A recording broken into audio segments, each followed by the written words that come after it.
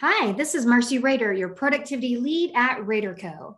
I'm the principal contributor to the Health Powered Productivity Podcast, where we give you bite sized nuggets of knowledge in areas of productivity, health, and clutter that you can implement right away.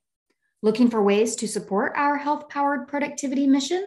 We welcome donations to our tip jar, linked in the show notes. We encourage you to check out our RaderCo recommendations page on our site, where we list all of our favorite products, services, and apps. We get a little kickback and you get vetted tools that we use ourselves. Now, on with the show.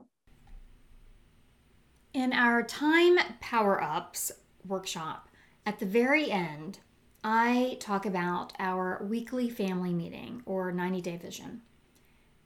And even when I do that at the end of a 3-hour workshop, that is the thing that gets the most questions and comments, and that people are most excited about implementing in the next 30 days. We started this several years ago, my husband and I, and the 90-day vision framework came from something I was in called Savor the Success. It was a mastermind, and I took a few of the questions from that. But my husband was not a reflective person in the past.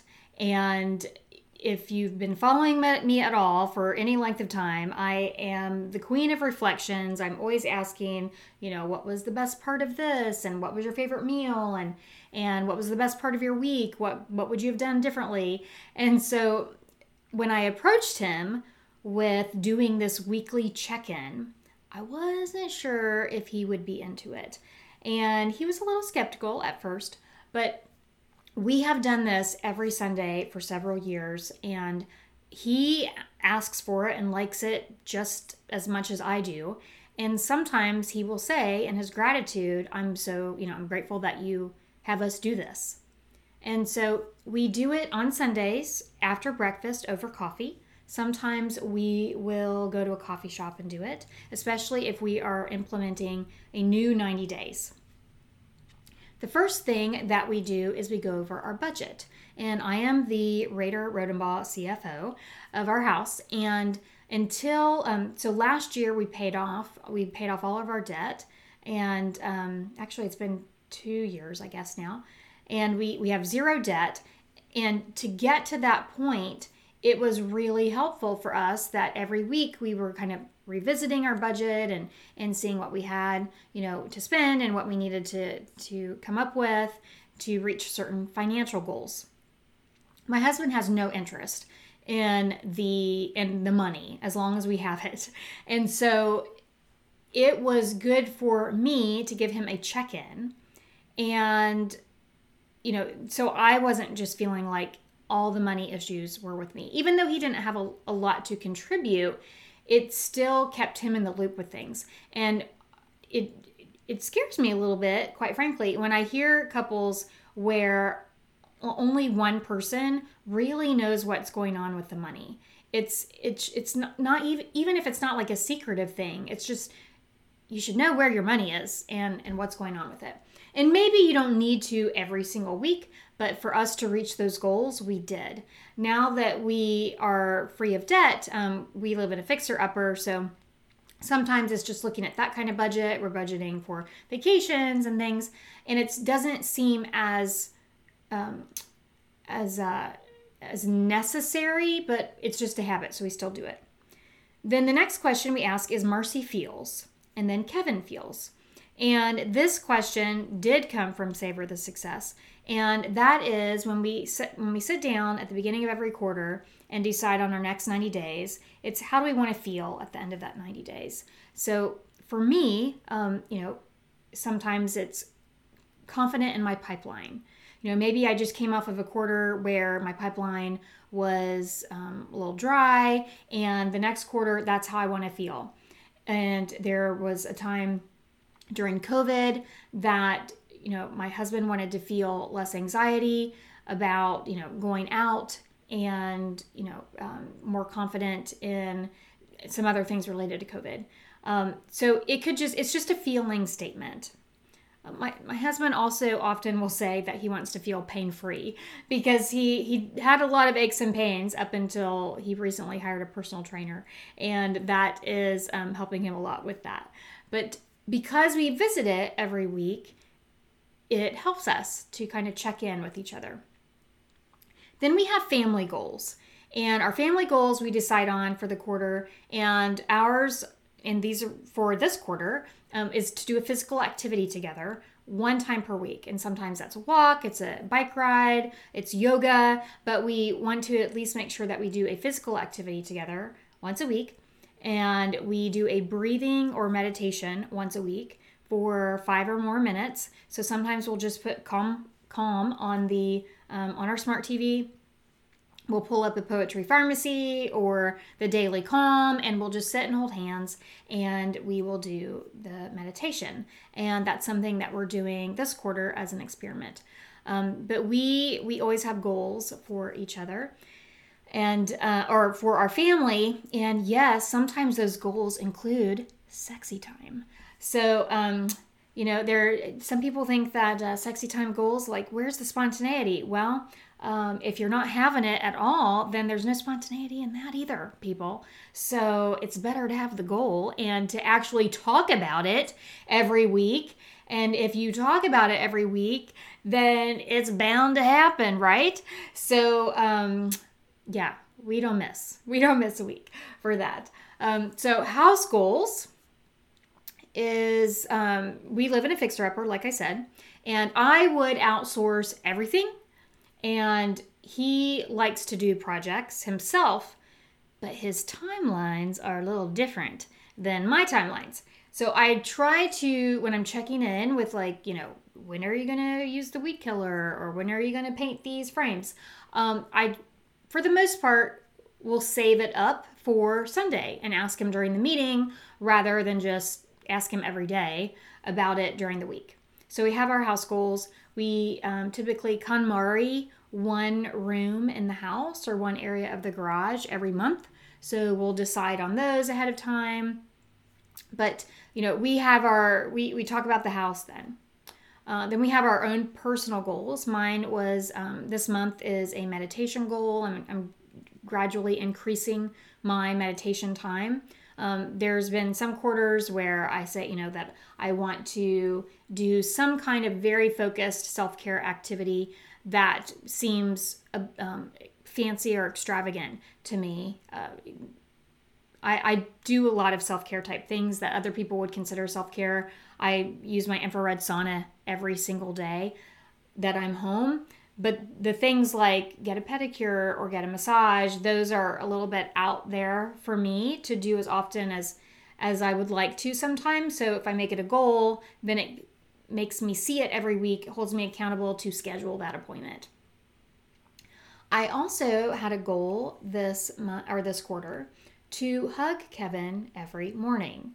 And that may sound really weird or funny to some of you listeners, but what our situation was, I get up like 3 hours before my husband does, because he goes to bed about 3 hours after I do. And I get up, I work out, I eat breakfast, and then I start working, and morning is my really focused time. And he would come in, like right in the middle of my focus time, and he would just pat in, from waking up and hug me, and I would kind of half hug him. Like I'd still be typing sometimes. And it felt like this intrusion, and I didn't, it was an interruption. And here I am, mistress of focus. And one day I realized, what if my husband didn't even want to hug me in the morning?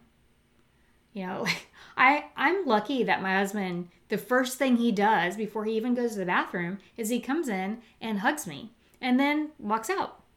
So I made it a point. I do have my, do not disturb door hanger on some mornings, but I have that on because he knows that now, as soon as I'm at a good place to break, once that I hear that he's awake, I will go out and I will purposefully, with intention, hug him. And it's not a half hug, it's just a check-in, it's to say good morning, and I hug him. And so that is, that's on my personal goal this month. So I'm really I'm getting very personal with you all, telling you about my sexy time and hugging Kevin and everything. But these are the types of things that are important to us.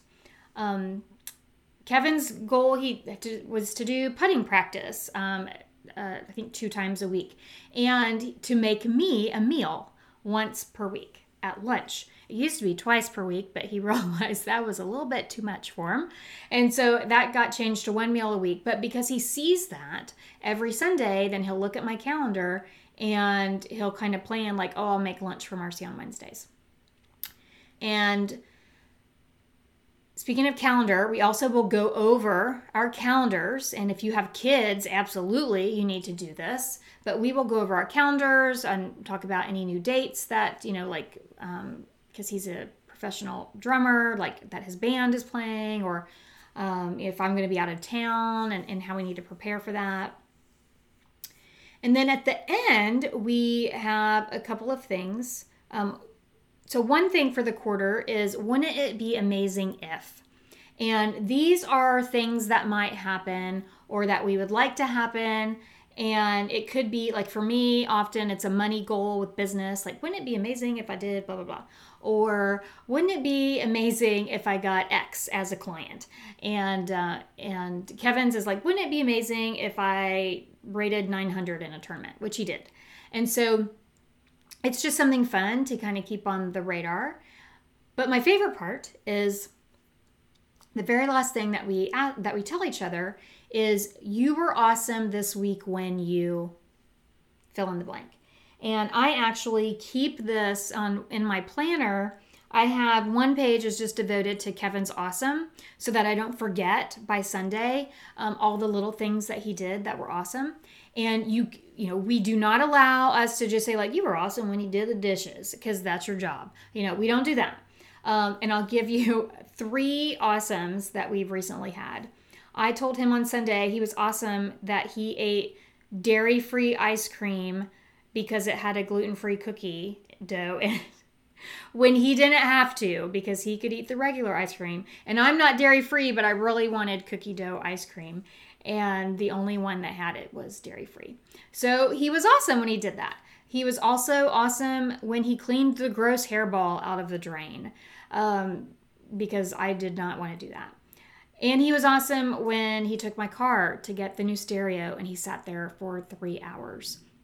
So, it's also a good practice because we keep the list. And if you have kids, it's really fun and this could just be a question that you ask at the table or on Sunday morning waffle breakfast or something, to have everybody say something that they did that was awesome, that the other people did that was awesome. Now, are family meetings always like rainbows and kittens? No. Sometimes we get a little testy because we are talking about things like house projects and money and goals and things like that. But it is one of the most special things that I do with my husband. If you even just choose 1 or 2 things to sit down and talk about every week as a ritual or routine, I highly, highly recommend it. And it is actually in the book Work Well, Play More, Productive, Clutter-Free, Healthy Living, One Step at a Time. It is towards the end, and it's it's in month 12, because it is a routine and a ritual and a habit to get into with your family. And again, even if you just started with one thing, you were awesome this week when you.